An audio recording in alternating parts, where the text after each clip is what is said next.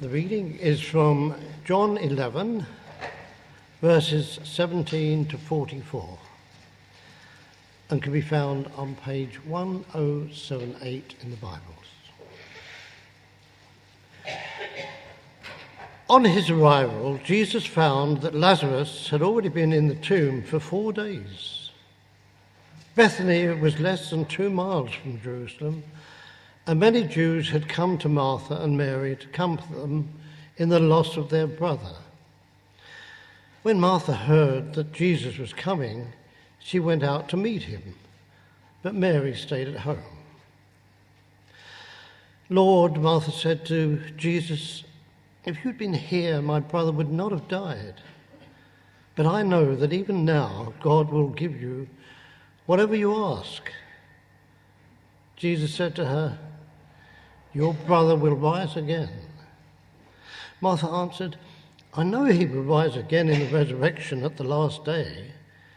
And Jesus said to her, "I am the resurrection and the life. He who believes in me will live, even though he dies. And whoever lives and believes in me will never die. Do you believe this?" "Yes, Lord," she told him. "I believe that you are the Christ, the Son of God, who was to come into the world." After she had said this, she went back and called her sister Mary aside. "The teacher is here," she said, "and is asking for you." When Mary heard this, she got up quickly and went to him. Now Jesus had not yet entered the village, but was still at the place where Martha had met him. When the Jews who had been with Mary in the house, comforting her, noticed how quickly she got up and went out, they followed her, supposing that she was going to the tomb to mourn there. And when Mary reached the place where Jesus was and saw him, she fell at his feet and said, "Lord, if you had been here, my brother would not have died." When Jesus saw her weeping, and the Jews who had come along with her also weeping, he was deeply moved in spirit and troubled. "Where have you laid him?" he asked. "Come and see, Lord," they replied. Jesus wept. Then the Jews said, "See how he loved him." But some of them said, "Could not he who opened the eyes of the blind man have kept this man from dying?" Jesus, once more deeply moved, came to the tomb. It was the cave with a stone laid across the entrance. "Take away the stone," he said. "But Lord," said Martha, the sister of the dead man, "by this time there is a bad odour, for he has been there 4 days." Then Jesus said, "Did I not tell you that if you believed, you would see the glory of God?" So they took away the stone. And then Jesus looked up and said, "Father, I thank you that you've heard me. I knew that you always hear me, but I said this for the benefit of the people standing here, that they may believe that you sent me." When he had said this, Jesus called out in a loud voice, "Lazarus, come out!" The dead man came out, his hands and feet wrapped with strips of linen and a cloth around his face.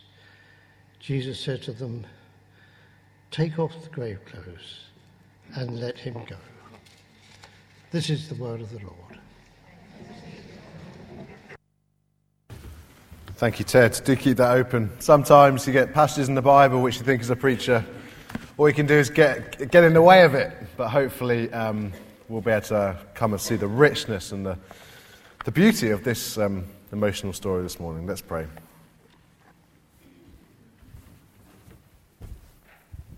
Father, we thank you so much for this opportunity to just gather as your people and to be able to hear your voice. Thank you that you speak to us, and we pray now you give us listening ears, and please encourage us, give us hope, encouragement, and we pray that we might have greater security and confidence in your Son. And we pray this in Jesus' name. Amen. Amen. We do keep open that passage. As many of you know, in the summer we moved down from up north back down to the south. And one of the things that we found, or I found hard about being back down south, is that I'm surrounded by a certain breed of person that I'm not a big fan of. Chelsea fans. They're everywhere, and they're gloating at the moment. And I guess when it comes to Chelsea legends, the people you think of is someone like Frank Lampard. I don't know if you remember Frank Lampard's goal celebration. In recent years, when he was playing for Chelsea, whenever he scored a goal, he looked up to the heavens and he pointed like that. And he said in an interview that that was his way of acknowledging his mother after she died very suddenly. And in an interview, he was asked about how he processed the pain of her death. And he said this: "If anyone asked me if I believed in God, I always said yes, but I never did much about it. And when this happened, that changed. I've tried to find reasons. I've gone to church. The first reaction was anger. The most amazing woman in my life. How can it happen to her, to us? All those other people in the world doing terrible things. Why her?" And so I went to church to deal with those emotions, really. But it's complex. Death makes us ask questions, doesn't it? It might even make us angry. Angry that someone's been taken from us, particularly if we feel they were taken before their time. Some of the younger folk in the congregation this morning might be relatively untouched by death. But trust me, it won't be long before you're sat by the bedsides of someone you love. You're stood by a coffin. Or you're watching it disappear through a curtain. Or perhaps you're just grasping to try and find the right words to say to a friend or relative who's just lost someone they loved deeply. Confronted with the permanence of loss and death, we try, or the world tries to find words of comfort, don't we? Things like, "He's gone to a better place. Don't worry, she'll be looking down now, wondering what all the fuss is about." Lampard says this, and it's edited for language: "I'm quite a cynical man, really. I'll have days when I think she's up there looking down on me, and others when I'm thinking, no, she isn't. She isn't anywhere. She's gone." You see, many people's optimism about life after death is more hopeful speculation than certain confidence. The finality of death is hard for us to deal with, even the best of circumstances. Earlier this year, in the space of about a 3-week period, I lost both my grandma and my grandfather. They were both old. They'd both lived good lives. Their deaths weren't unexpected. But tears are still shed at the funeral service. The finality of a life ended hurts. It's painful. Perhaps one of the most painful experiences for those who grieve is looking back and trying to work out if you could have done anything differently. Or perhaps realizing that maybe something could have been done to prevent the death of the loved one. That's very hard to process. And that's what Mary and Martha were going through in our passage today, after the death of their brother Lazarus. After Lazarus had died, Martha goes out to meet Jesus as he meets Bethany, which is where they lived. Look at what she says to him in verse 21. "Lord, if you had been here, my brother would not have died." Reading the words doesn't allow us to hear the tone or to see the face of the one who delivers them, does it? But we can imagine the sorrow and pain etched all over Martha's face. Words delivered through a quivering voice and wet eyes. I don't think these are angry words. I think these are the words of a grief-filled woman who has some degree of faith. Faith that if her Lord had been there, he might have been able to heal her brother. Because that's just what Jesus had been doing all over the place. Look at verse 32. Later, Mary comes to meet Jesus, and she falls at his feet and says, "Lord, if you had been here, my brother would not have died." If Martha's response is composed, then Mary's is the opposite, isn't it? She can't contain her emotions. She can't bottle up the pain. It just pours out of her. Her words are surrounded by tears as Mary weeps at Jesus' feet. She can't even stand up. "Lord, if only you had been here." Again, I don't think there's any blame towards Jesus here. It's just her grief, her frustration, her pain pouring out. It wasn't Jesus' fault that he wasn't in Bethany at the right time. He loved Lazarus. It was just unfortunate timing. Or at least that's how it seems. Mary and Martha had sent words to Jesus that Lazarus was sick, but Jesus was too far away. Although what's interesting is when Jesus hears the news, he does do something a bit odd. You'd expect him to rush to be at his friend's bedside. Even if he didn't make it in time to save him, at least he would be there for the family. But look at verse 6 of chapter 11. Jesus stays put. He stays where he is with the disciples for another 2 days. Why doesn't Jesus just drop everything and head to Bethany straight away? What sort of friend stays put when someone they love is suffering and in pain? I know of someone who recently flew thousands of miles to be with a friend as their son was dying. And yet Jesus doesn't seem inclined to move at all. You see, when you read this for the first time, it can appear that Jesus has been cold and calculated.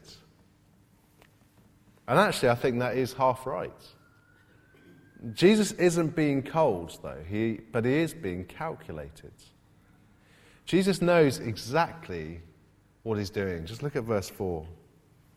He's confident that this sickness will not end in death. Verse 11, he knows that Lazarus has fallen asleep, but when 2 days later he finally sets off to Bethany, he says, "I'm going to wake him up." The disciples don't get it. They think Jesus actually is saying that Lazarus is only asleep, verse 14. And so he tells them plainly, "Lazarus is dead. And for your sake, I'm glad I was not there." And again, when you read those verses, you think, hang on a minute, that's an incredibly cold thing to say. He doesn't even seem disappointed that he's not with Lazarus. He seems glad. But Jesus isn't being cold here. He's being calculated. For Jesus' actions here have a much greater purpose in mind. Verse 4, Jesus said he's going to reveal his glory. And he's going to do that, so verse 14, so that you might believe. Now, we know that Jesus was a distance away from Bethany because by the time he arrives in Bethany, Lazarus has been in the tomb for 4 days. And as he approaches Bethany, Martha comes out to meet him and she expresses her frustration and pain. But then she says this in verse 22, she says, "But I know that even now God will give you whatever you ask." I don't think this means that Martha thinks that Jesus is going to help Lazarus. I think she thinks that ship has sailed, it's too late. But I think this is just an expression of her faith in Jesus. That even though Jesus wasn't there, she still has confidence in him. And then Jesus says to her those wonderful words in verse 23. "Your brother will rise again." Only Martha doesn't quite twig what's about to happen, does she? She answered, "I know he will rise again in the resurrection at the last day." You see, Martha, like many people of her generation, believes that Lazarus, like everyone else who has faith in God, will rise again at the end of time to be with God. Perhaps not physically, but spiritually, their souls will live on. But Jesus is promising Martha a lot more than that in these verses. And we see that in verses 25 and 26, which are probably the key verses of this chapter. Just look at those with me. Jesus said to her, I am the resurrection and the life. He who believes in me will live, even though he dies. And whoever lives and believes in me will never die. Do you believe this? Jesus here makes an extraordinary claim. I am the resurrection and the life. Woody Allen famously said this.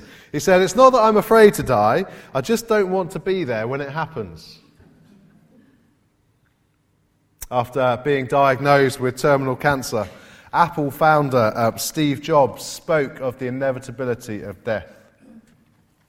He said this, I can now say this to you with a bit more certainty than when death was a useful but purely intellectual concept.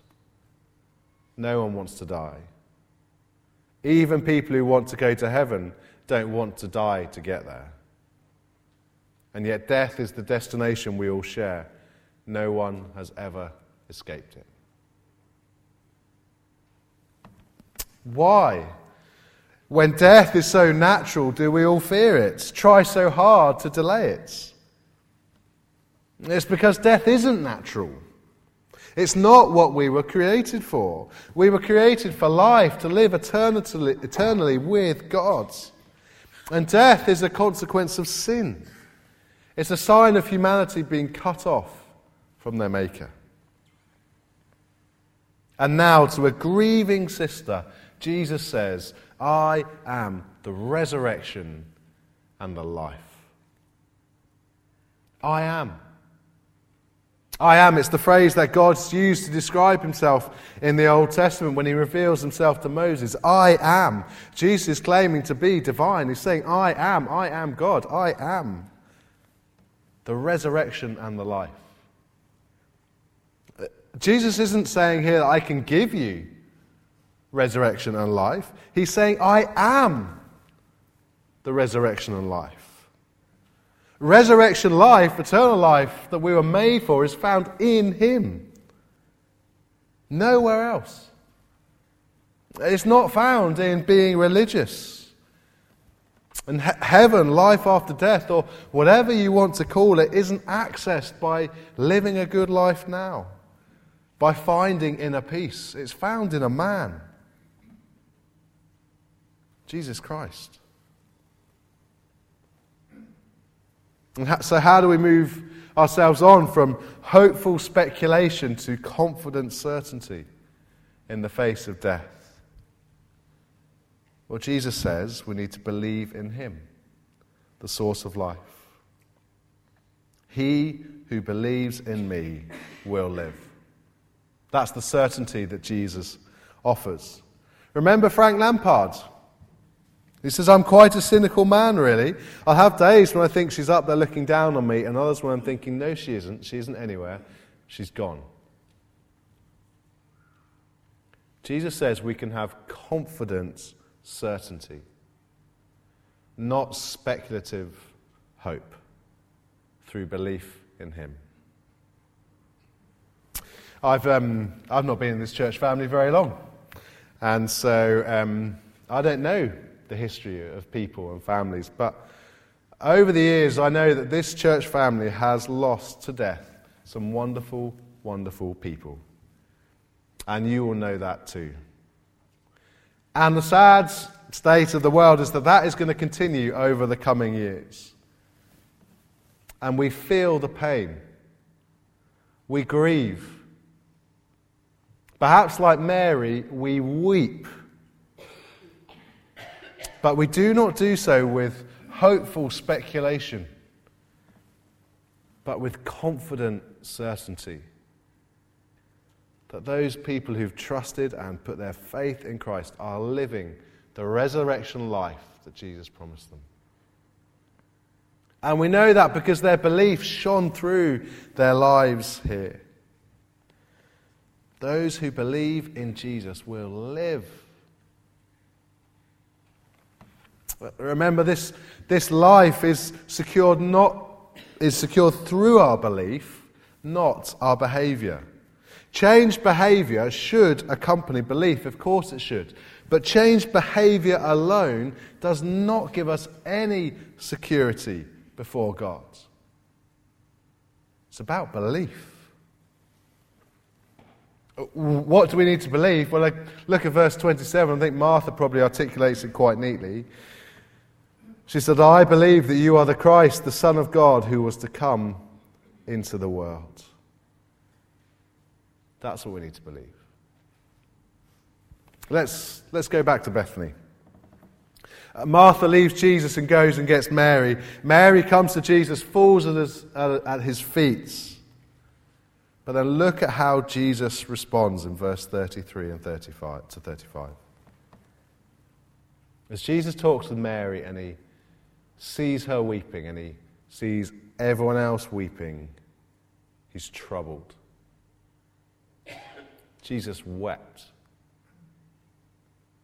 This is Jesus like we've not seen him before. Verse 36, then the Jews said, see how he loved him. But some of them said, well, could not he who opened the eyes of the blind man have kept this man from dying? It's basically the same question as Mary and Martha's, isn't it? But just with a little bit less faith. Jesus, once more deeply moved, came to the tomb. It was a cave with a stone laid across the entrance. Take away the stone, he said. But Lord, said Martha, the sister of the dead man, by this time there is a bad odour, for he has been there 4 days. Martha's right. Jesus, it's too late. He's gone. His body will smell. It's begun to decompose. Please, Jesus, let him keep his dignity in death. Then Jesus said, did I not tell you that if you believed, you would see the glory of God? So Jesus knows what he's doing. He's known it all along. So they took away the stone. Then Jesus looked up and said, Father, I thank you that you have heard me. I knew that you always hear me, but I said this for the benefit of the people standing here, that they may believe that you have sent me. When he had said this, Jesus called out in a loud voice, Lazarus, come out! And the dead man came out. His hands and feet wrapped with strips of linen and a cloth around his face. Jesus said to them, take off the grave clothes and let him go. Don't you sometimes wish that John had described people's emotions and faces? Wouldn't it be amazing to see people's tears of joy and pain, tears of pain and anguish being replaced by floods of tears of joy? Friends and family stood around with wide eyes and wide mouths in disbelief. People confused at what they were seeing before their eyes. What a moment. Everyone's so frozen that Jesus has to tell them to take off Lazarus' grave clothes. These things were heavy. Poor guy struggling to come out. See, from the start, Jesus has known what he's doing. He was never cold. He was calculated. He knew that Lazarus would live again. And everything he's done is to reveal his glory, to reveal God's glory. You see, Jesus reveals the glory of God who sends his Son. That was the reason Jesus prayed, verse 42. Jesus raising Lazarus was intended to show the watching crowds that he had been sent to this world by his Father. He doesn't need to pray, but he prays for the benefit of everyone listening so that they might know he's been sent by God. This is Jesus revealing his glory as the one sent by the Father. But Jesus also reveals the glory of God who is troubled by suffering. Jesus weeps. He's troubled. He's moved. That word sort of troubled is in the original, it's sort of like a snorting animal. A snorting animal of disgust, of pain. It's an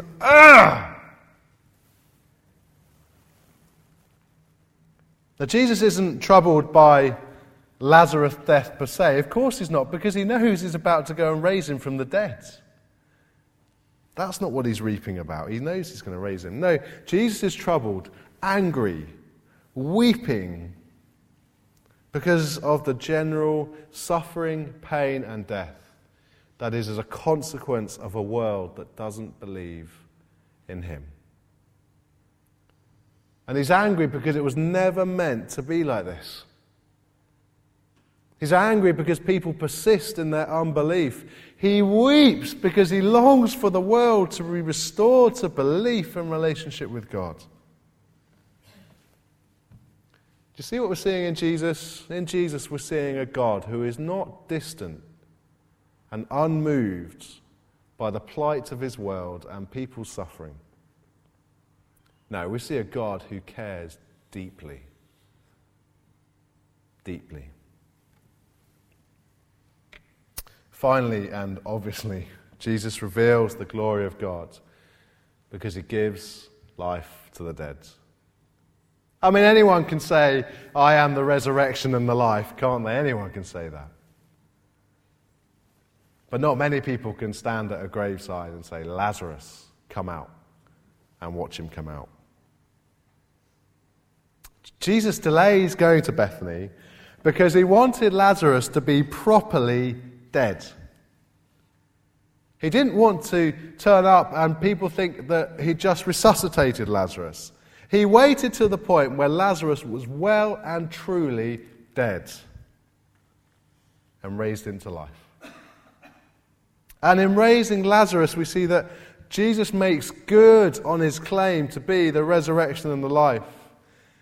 And he gives us a picture of what he will do for those who believe through his own death and resurrection. And so Jesus' invitation to us this morning is very, very simple. It's the same as the one to Martha, and it's this. Do you believe? Verse 26, do you believe? Martha did. Martha did believe that Jesus was the Christ, the Son of God. I don't think she'd fully understood what that meant yet, but she believed. Look at verse 45. And many of the Jews who had come to visit Mary had seen what Jesus did, and they put their faith in him. So how about you? Do you believe? Not do you look like a Christian? Not are you a morally lovely person? But do you believe? For only belief is enough. And this morning, if you do believe, then there is much encouragement from these verses. Because belief and faith in Jesus Christ change the way we view death. We mourn, we grieve, we weep. But we do not do so without confident certainty. Because Jesus is the resurrection and the life. Death is not to be feared. And belief and faith in Jesus changes the way we view life now. Life for all eternity is in Christ, but that life begins in part now. And so what happens in eternity should shape everything now. As Jim Elliot famously said, he is no fool who gives what he cannot keep to gain what he cannot lose. Let me finish with this, and it's from Lord of the Rings and the final film, Return of the King. And there's this great little scene where Pippin begins to realise that it's not going to end well. Well, that's what he thinks, that he'll probably die. And he says to Gandalf, I didn't think it would end this way. And Gandalf replies in his sagely wise voice. He says, end? No, the journey doesn't end here. Death is just another path, one that we must all take. The grey rain curtain of this world rolls back and all turns to silver glass. And then you see it. What, Gandalf? See what? White shores. And beyond, a far green country under a swift sunrise. Pippin says, well, that isn't so bad. And Gandalf says, no.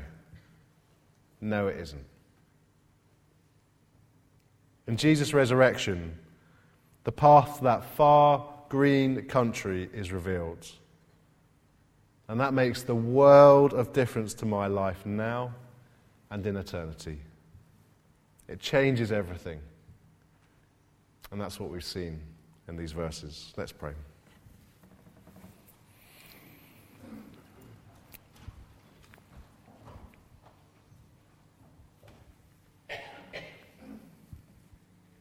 Just a moment to pause and to reflect.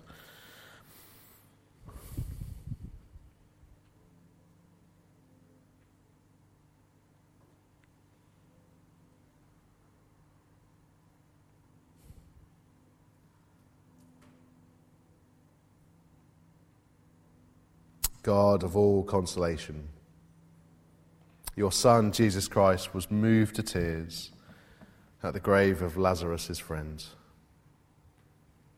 Look with compassion on your children in our loss. Give to troubled hearts the light of hope, and strengthen in us the gift of faith. Our loving Father, in your Son, Jesus Christ, you have given us a true faith and a sure hope. And strengthen this faith and hope in us all our days, so that we may live as those who believe in the communion of saints, the forgiveness of sins, and the resurrection to eternal life. And we ask this in the name of Jesus Christ our Lord. Amen.